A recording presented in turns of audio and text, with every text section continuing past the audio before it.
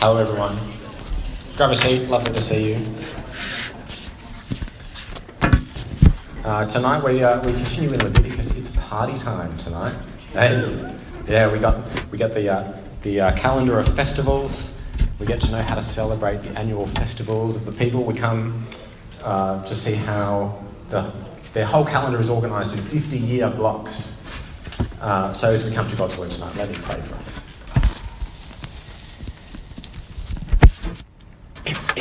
Loving Father, we know that you are light, and in your light we see light. So please, by your Spirit, enlighten the eyes of our hearts so that we might see Jesus clearly here tonight. Amen. We're talking about festivals. I'm sure you know, don't you, that today is one of the most exciting festivals of the year. Very important festival today. Anyone know what it is? It is, of course, Steve's wife Jane's birthday. Jane Lister's birthday. Happy birthday, Jane. And Steve's in Queensland. That is not how you celebrate the festival. Don't do that, fellas. You think he forgot? No, he wouldn't forget anything like that, would he? Birthday, I hope not. Birthdays are an important marker of time for us, aren't they? I hope you haven't forgotten the great festival that's on Wednesday. Everyone knows the great festival that's on Wednesday, don't we? Andrew's birthday. Yes. We'll all celebrate the festival together. It's Thursday. It's Thursday. Oh, that's right. My birthday's April 26th, by the way. Just so you know. I might like to write that down. I think Lucy and I were married for about 3 years before she knew when my birthday was. I know. Birthdays mark time for us, don't they? Your birthday month feels special. They help us keep track of the years. They help us remember God's grace to us in the year that has been. They help us look forward to God's grace to us in the year that's going to come. Birthdays are great because I think we are very prone to forgetting God's grace to us. We just forget all the time. When exams are approaching, that's the time you don't want to be forgetting things, isn't it? But how often do study and exam stress crowd out memories of God's grace? You're so focused that you forget. But I think Leviticus 23, 4 and 5, I think that helps us remember God's grace and blessing. And in fact, Leviticus 23, 4 and 5 helps us anticipate God's grace and blessing to us in the Lord Jesus Christ. So, these are the chapters we're in tonight. In your subject outline, you've got 3 points, and the first one is Festivals of Grace. So, Festivals of Grace, point 1, let's look at this calendar of festivals that was to regulate God's people and their year. You remember last week we read about holiness. God's people are to be holy, dedicated to Him. They're to be holy because God is holy. Last week we saw all sorts of holy conduct. This week we have holy time, holy assemblies. Understand that this is the high point of Leviticus. This is exciting now. Are you excited? Good. Leviticus is about how we live with a holy God, living with God. And we've seen sacrifices needed to approach God. We've seen the washing and cleansing needed to approach God. We've seen the tabernacle, the tent where God lives so they can approach Him. And now, finally, we have the time to meet God. Make your appointment now. And understand that this is really exciting. In Leviticus, this is exciting. It's all in place, and now finally, you can actually make your appointment. So we'll start with these festivals tonight, and I want to show you how these festivals helped the people remember God's grace to them in the past and help anticipate God's grace to them and us in the future, particularly the abundant blessing of Jesus. So, Leviticus chapter 23, verse 1. Let's start here, chapter 23, verse 1. The Lord spoke to Moses, "Speak to the Israelites and tell them, these are my appointed times, the times of the Lord that you will proclaim as sacred assemblies." Okay, so Moses is going to set out their calendar. Here's my calendar. Here we go. It's my 2021. Looking a bit blank at the moment, so let's start filling it in. The The first thing to lock in is the weekly Sabbath. So let's lock that in, the weekly Sabbath. Every week. What day is the Sabbath? Saturday. Excellent. So we'll lock that out every Saturday. Look at chapter 23, verse 3. Work may be done for 6 days, but on the 7th day there is to be a Sabbath of complete rest, a holy, a sacred assembly. You are not to do any work. It is a Sabbath to the Lord where you live. A sacred or holy assembly. They are not to do any work. These are things that we'll see repeated throughout this chapter. No work, no study. It's proper, no harvest. It's a proper day off. It's a proper day off. I grew up in the east of Sydney, and near my suburb there are lots of Orthodox Jews, and they will not press electronic buttons on the Sabbath. So when you get to the traffic lights, there's a pedestrian button. They cannot press it to trigger it. And so the council there has installed motion sensors. So they trigger the traffic lights. They are serious about this. No work means no work. And what does the Sabbath remind God's people of? His work of creation. The Sabbath reminds God's people of his work of creation. Genesis 1, God created the world. And what does Genesis 1 say? On the 7th day, he rested from his work of creation, having finished everything. So every Saturday, God's people are reminded that God made the world and they did not. That's what they're reminded of. But then they're given this anticipation of eternal rest with God, joining him in this rest that we can now enter in Jesus. And we're reminded of this every Sunday when we meet with our church family, aren't we? That's the Sabbath. That's weekly. Okay, we've got to lock in some annual dates next, don't we? Now, the Jewish calendar is a lunar one, and we have a solar calendar, so the dates move around a bit in our solar calendar. This is 2021, what it will look like this year. So the next thing to lock in is Passover. Let's look at chapter 23, verse 5. The Passover to the Lord comes in the first month at twilight on the 14th day of the month. So let's lock that in. Passover's there in March. Oh, we've missed it. Oh, it's okay. These dates are 2021. You'll have to look up 2022 for the next Passover. And linked to Passover is the festival of unleavened bread. Look at 23 verse 6. The festival of unleavened bread, like flatbread, to the Lord is on the 15th day of the same month. For 7 days you must eat unleavened bread. On the first day you are to hold a sacred assembly. You are not to do any daily work. You are to present a food offering to the Lord for 7 days. On the 7th day there will be a sacred assembly. Do not do any daily work. That's the festival of unleavened bread. So let's make sure that's locked in as well. That one goes for the whole week after Passover. There are offerings to be made. There's a holy assembly. There's no work that you can do. And these festivals, Passover and unleavened bread, they remind God's people each year of God's grace to them as he brought them out of slavery in Egypt. You know the story of the Exodus, that powerful act of God's redemption and grace. So they celebrate these festivals every year. They explain the story to their kids. God's redemption gets stored in their collective memory. They will not forget what God has done for them. But these festivals, they also foreshadow the grace of our Lord Jesus Christ, who on the day before Passover was himself sacrificed as our Passover lamb, who redeemed us from slavery to sin, who has liberated us to love each other freely. So we celebrate Passover at, what date is this? It's Easter. It's Easter. Each Easter we celebrate the death and the resurrection of our Lord Jesus Christ. We are reminded of his grace to us, aren't we? As we pass it on to the next generation, God's grace to us gets stored in our collective memory. We don't forget.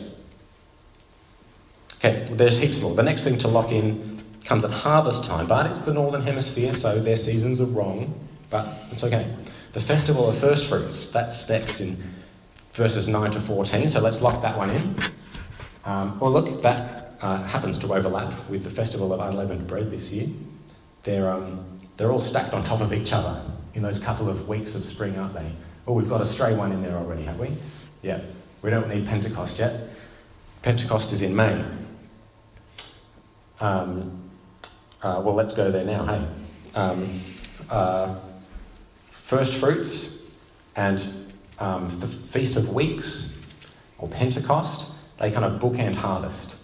This is when you're all harvesting, isn't it? Maybe not. It's the other side of the world, so they're harvesting at a different time. And as they celebrate the festival of the first fruits, they are to offer the first bit of grain that they get to God. They hand it back to him. What do you do with the first bit of grain you guys pick? Send it to the lab, don't you? Test it. You test it. That's good business practice now. But as the people give God's grain back to him, this is what they're reminded of, that God is the one who's given us this harvest. So the festival of first fruits, they celebrate in anticipation of the harvest to come. Just like, as Paul describes Jesus in 1 Corinthians 15, he describes him as the first fruits from the dead. Jesus was raised from the dead, anticipating the resurrection to come. And then we've got the Festival of Weeks, Pentecost. So you're meant to count 50 days, and that will be about the end of harvest.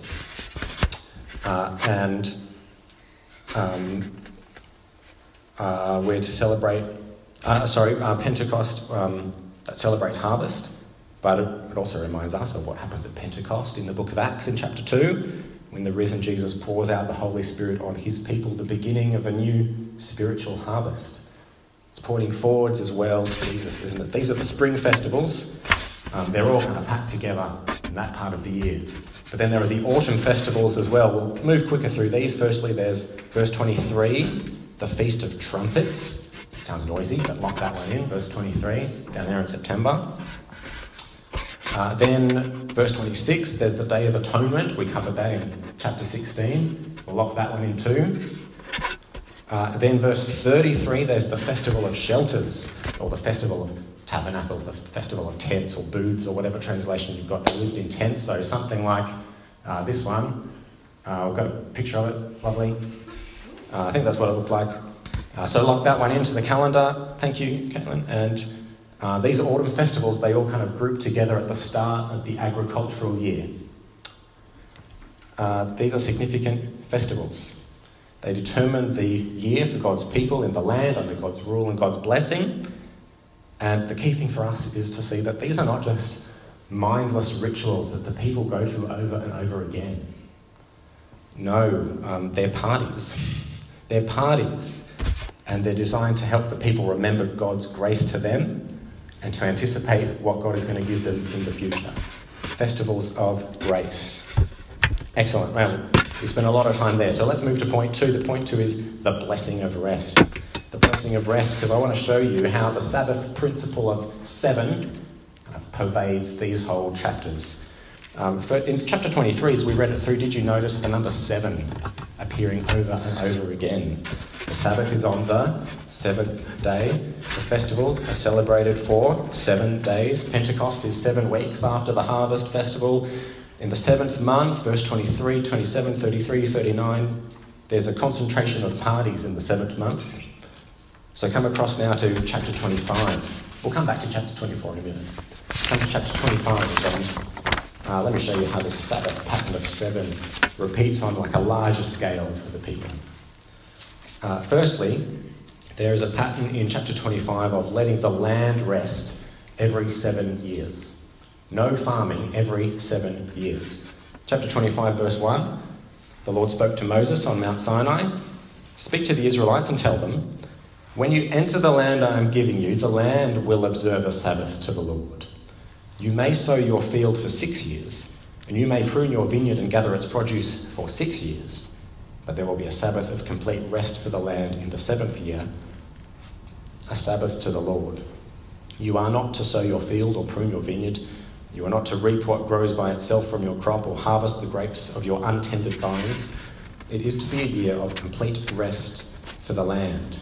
Whatever the land produces during the Sabbath year can be food for you, for yourself, your male or female slave, and the hired worker or alien who resides with you. All of its growth may serve as food for your livestock and the wild animals in your land. You've got to let the land rest every 7 years. Is that good farming practice? Simple yes or no.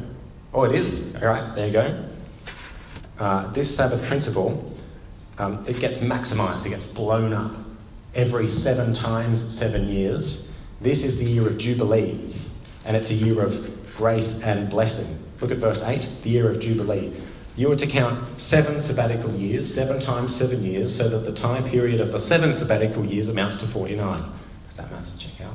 I did an arts degree, I don't know. Yep, good. Then you are to sound a ram's horn loudly in the 7th month. On the 10th day of the month, you will sound it throughout your land on the Day of Atonement. You are to consecrate the 50th year and proclaim freedom in the land for all its inhabitants. It will be your Jubilee, when each of you is to return to his property and each of you to his clan. The 50th year will be your Jubilee. You are not to sow, reap what grows by itself, or harvest its untended vines. It is to be holy to you, because it is the Jubilee. You may only eat its produce directly from the field. So every 50 years, the economy resets. If you have debts, they're cleared. If you sold land, it's returned to you. If you've ended up in slavery, you are freed. The slate is wiped clean. Now, who wouldn't love a clean slate?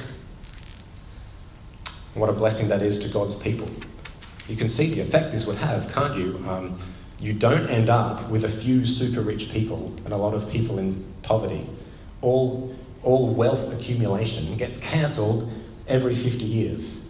This is a key Old Testament text for us as we think about generosity and as we think about caring for those in need. It prompts us to be generous with our time, with our money, with our resources. Generosity is built into God's society here, isn't it? Are you generously caring for those in need? Generosity is built into God's society. There is to be no gap between the wealthy and the poor amongst God's people in God's place. No, they all receive God's blessing. In fact, that's the key principle behind this chapter. They all receive God's blessing because God owns all of it. All the land is God's. You can buy and sell whatever you want, but really all the land is God's. So he decides what happens to it. You can buy and sell whomever you want, but all people belong to God. He decides what happens to them. This is a principle of grace and a principle of blessing. And I think we're meant to realise that this is an ideal society. This is good. When things reset every 50 years, this is good. It is blessed by God. It is holy. These people are meeting year-round with their God. The situation is good when the people finally have their calendar. And so I want to show you 2 images in the scriptures of what this eternal blessing looks like. So point 3, eternal blessing. There are 2 images of this eternal blessing. The first image is Leviticus chapter 24. So come back to Leviticus chapter 24. We get taken into the tabernacle, the tent of meeting where God meets with his people. And I've got a picture for you of the tabernacle. There it is. There's the courtyard and there's the tent up there. Let's zoom into the tent. We'll take you inside. Look at this. It's very shiny in there, isn't it? You've got 2 rooms. And the first room on this side, see the red curtain. You can draw that across. And the room on this side is the most holy place. This is where God dwells with his people. Got to be behind the curtain.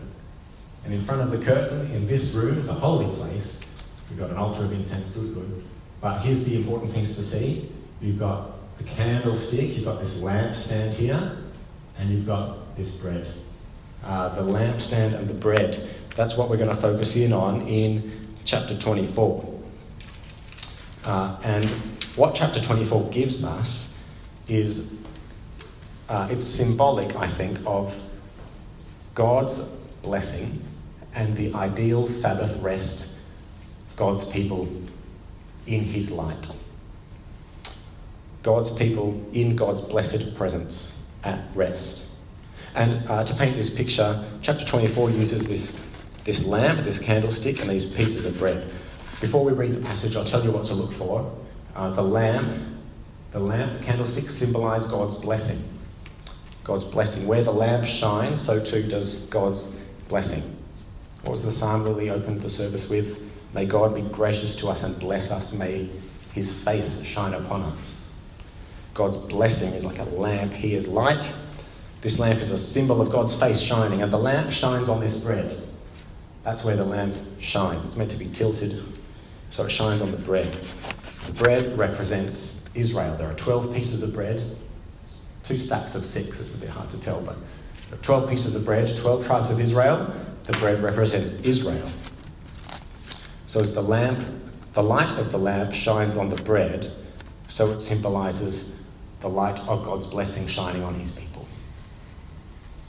Okay, you've got the symbolism. Let's actually have a look at it in Leviticus chapter 24. Chapter 24, verse 1. The Lord spoke to Moses. Command the Israelites to bring you pure oil from crushed olives for the light, in order to keep the lamp burning regularly.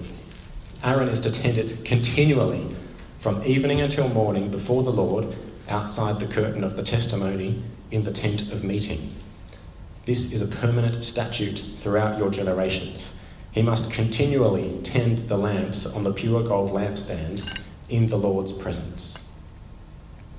Verse 5, take fine flour and bake it into 12 loaves. Each loaf is to be made with 4 quarts. Arrange them in 2 rows, 6 to a row, on the pure gold table before the Lord. Place pure frankincense near each row, so that it may serve as a memorial portion for the bread and a food offering to the Lord. The bread is to be set out before the Lord every Sabbath day, as a permanent covenant obligation on the part of the Israelites. It belongs to Aaron and his sons, who are to eat it in a holy place, for it is the holiest portion for him from the food offering to the Lord. This is a permanent rule. The tabernacle is very symbolic, isn't it? I think we miss it because we don't know the language, do we? We miss it as we read Leviticus, but it's very symbolic, it's visual, it's a different way to engage the people's senses, to remind them of God's grace and God's blessings to them with visual cues. This is what true Sabbath rest, enjoying God's blessing, is meant to look like. And this is the point of Leviticus. This is the point of Leviticus as a whole. This is the point of all these laws and all these sacrifices and all these washings. God's people basking in God's presence and his light and his fellowship with them as God's people in God's place under God's blessing and rule. This is the high point of Leviticus. Leviticus, it's so hard to understand because we don't see the symbolism. But here it is. This is the Old Testament picture of eternal blessing. And the people are reminded of it every Sabbath. Every week, week after week, the people are reminded of what good living in God's presence is meant to look like. Because otherwise they forget. Good, so that's the first image of eternal blessing. I said there were 2. The second image of eternal blessing is the passage we read from Luke's Gospel earlier. Jesus reads from the prophet Isaiah chapter 61, which is a picture of the year of Jubilee, an anticipation of God's people, of his eternal blessing. And Jesus makes a startling claim. Here's what Jesus says in Luke chapter 4, verse 14. Jesus returned to Galilee in the power of the Spirit, and news about him spread throughout the entire vicinity. He was teaching in their synagogues, being praised by everyone. So he came to Nazareth, where he had been brought up. As usual, he entered the synagogue on the Sabbath day, and stood up to read. The scroll of the prophet Isaiah was given to him, and unrolling the scroll, he found the place where it was written. See the picture of the year of Jubilee here. The Spirit of the Lord is on me, because he has anointed me to preach good news to the poor.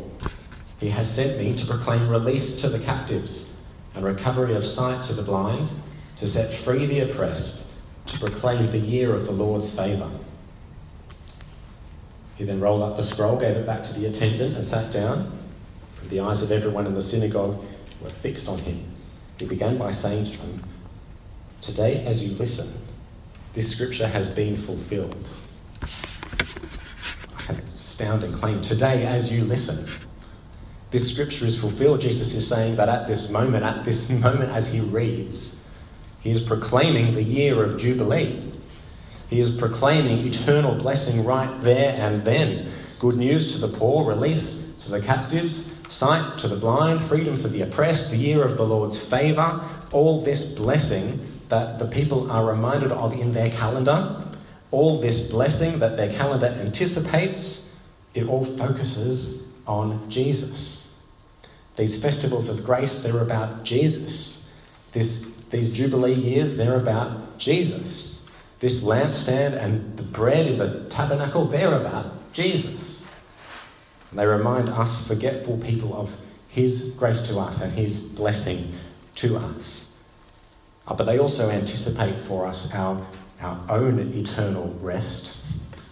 That day when, like the bread and the lamp, we will dwell in the light of God, who is pure light. That's what it anticipates, that day when we will see the face of Jesus and his face will shine upon us in eternal blessing. And friends, I think this is a great reminder for you as you head into exams. Because now is the time of year that you forget all of this. Don't these chapters remind you of something beyond the exam period? Or something greater than the exam period? When you feel that crushing weight of anxiety, shrink your vision down onto this present and immediate problem that you have.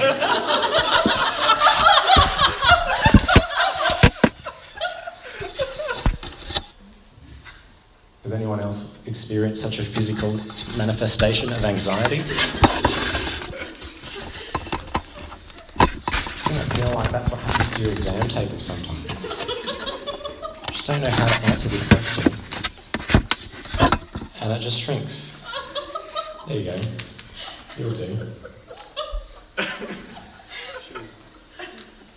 Doesn't it feel like that's what happens to your desk? It just disappears. You can't see anything else, and you can't focus on anything else, and you can't think about anything else.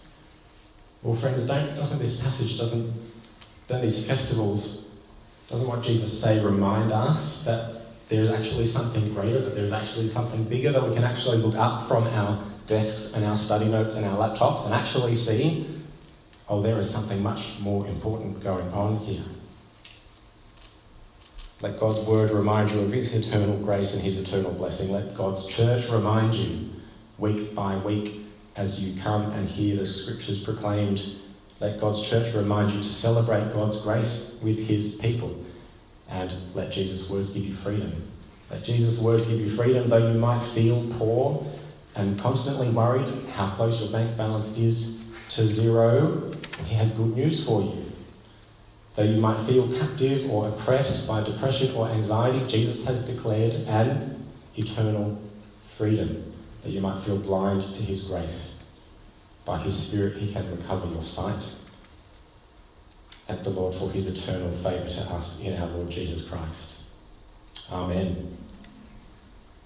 Amen. Well, friends, as I reset this podium, what I want you to do is think of some questions that you might have from these passages. This is what we normally do at Uni Church, have question time afterwards. If you would like to, you can use this QR code and put a question down there, and I will get back to you after I get back from the staff conference. Alternatively, if you'd like to ask a question now, then stick your hand up and I'll give it a go at answering. So, any questions?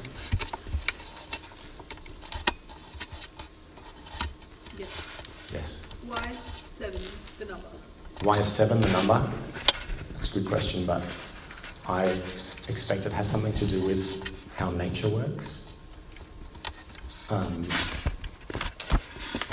Why is 7 an important number? It wouldn't really make sense, I suppose, to put the Sabbath every 8th day, would it? Lunar calendars kind of mess up your whole year anyway, because every few years you need a whole extra month in there. Which is why the Romans switched us to a solar calendar. Why the number 7? I can't think of any explanation in the scriptures as to why the number 7 is important in and of itself. I imagine as you look at how the world works, you just see 7s. That's my best guess. It's a good question. Can you explain the 50th year when all debts are cancelled? Can you explain how that works? People who have gone into debt, everyone just goes equal. So essentially, if you gain assets and money, you lose that because you give it all back to the people you gave that off. Yeah. You give it back. If I buy your field, I give it back. If I buy your slave, I give them back. If you owe me money, that debt is cancelled. Which is why there's quite a lot of details in there.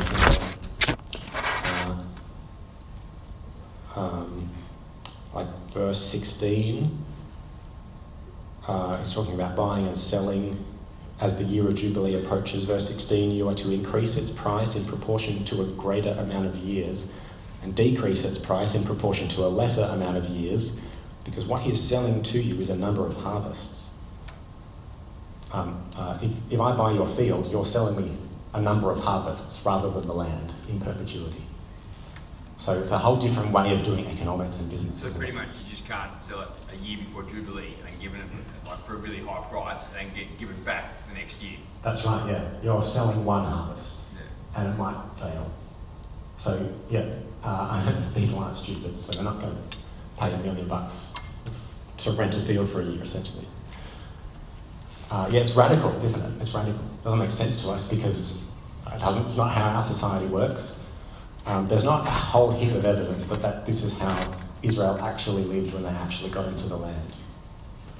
But I think this might change how people think about greed, how people think about wealth, how people think about self-sufficiency.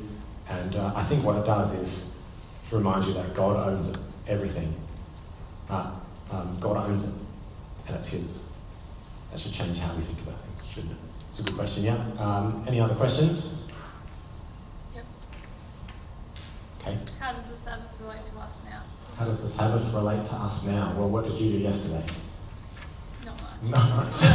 Good.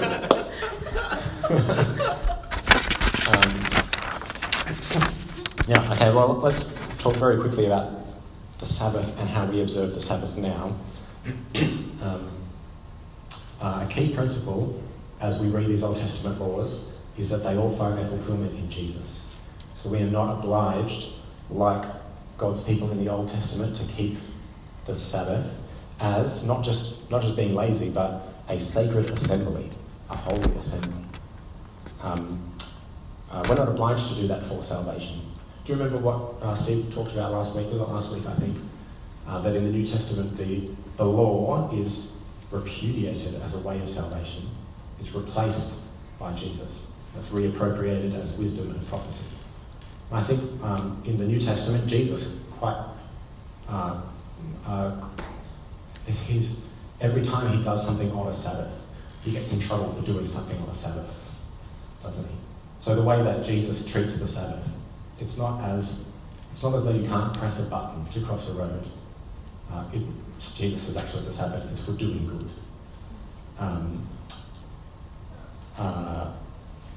I think what Jesus does is change our whole orientation to the law. And he says, if the Sabbath is really about me, it doesn't mean you don't press buttons. It actually means you're to do good.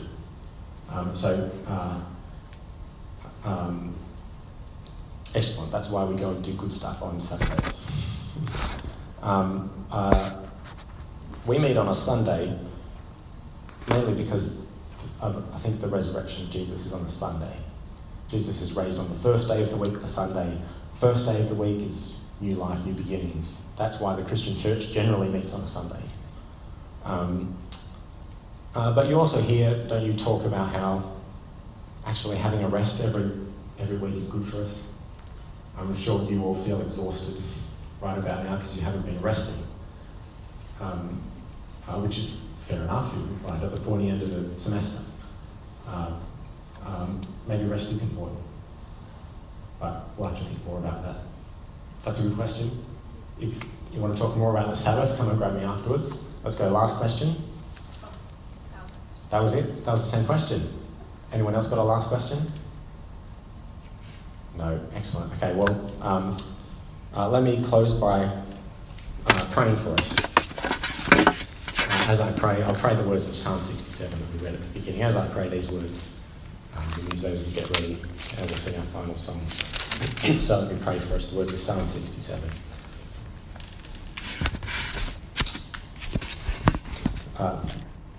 May God be gracious to us and bless us. May he make his face shine upon us so that his way may be known on earth, our salvation among all nations. Our God, let the peoples praise you. Let all the peoples praise you. Let the nations rejoice and shout for joy, for you judge the peoples with fairness and lead the nations on earth.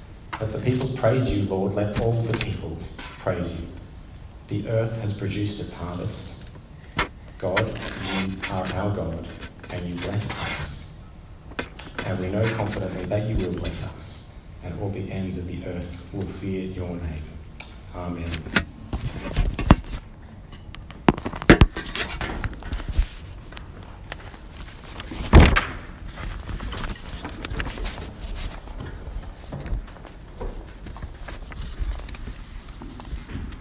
Please stand. Oh, there we go.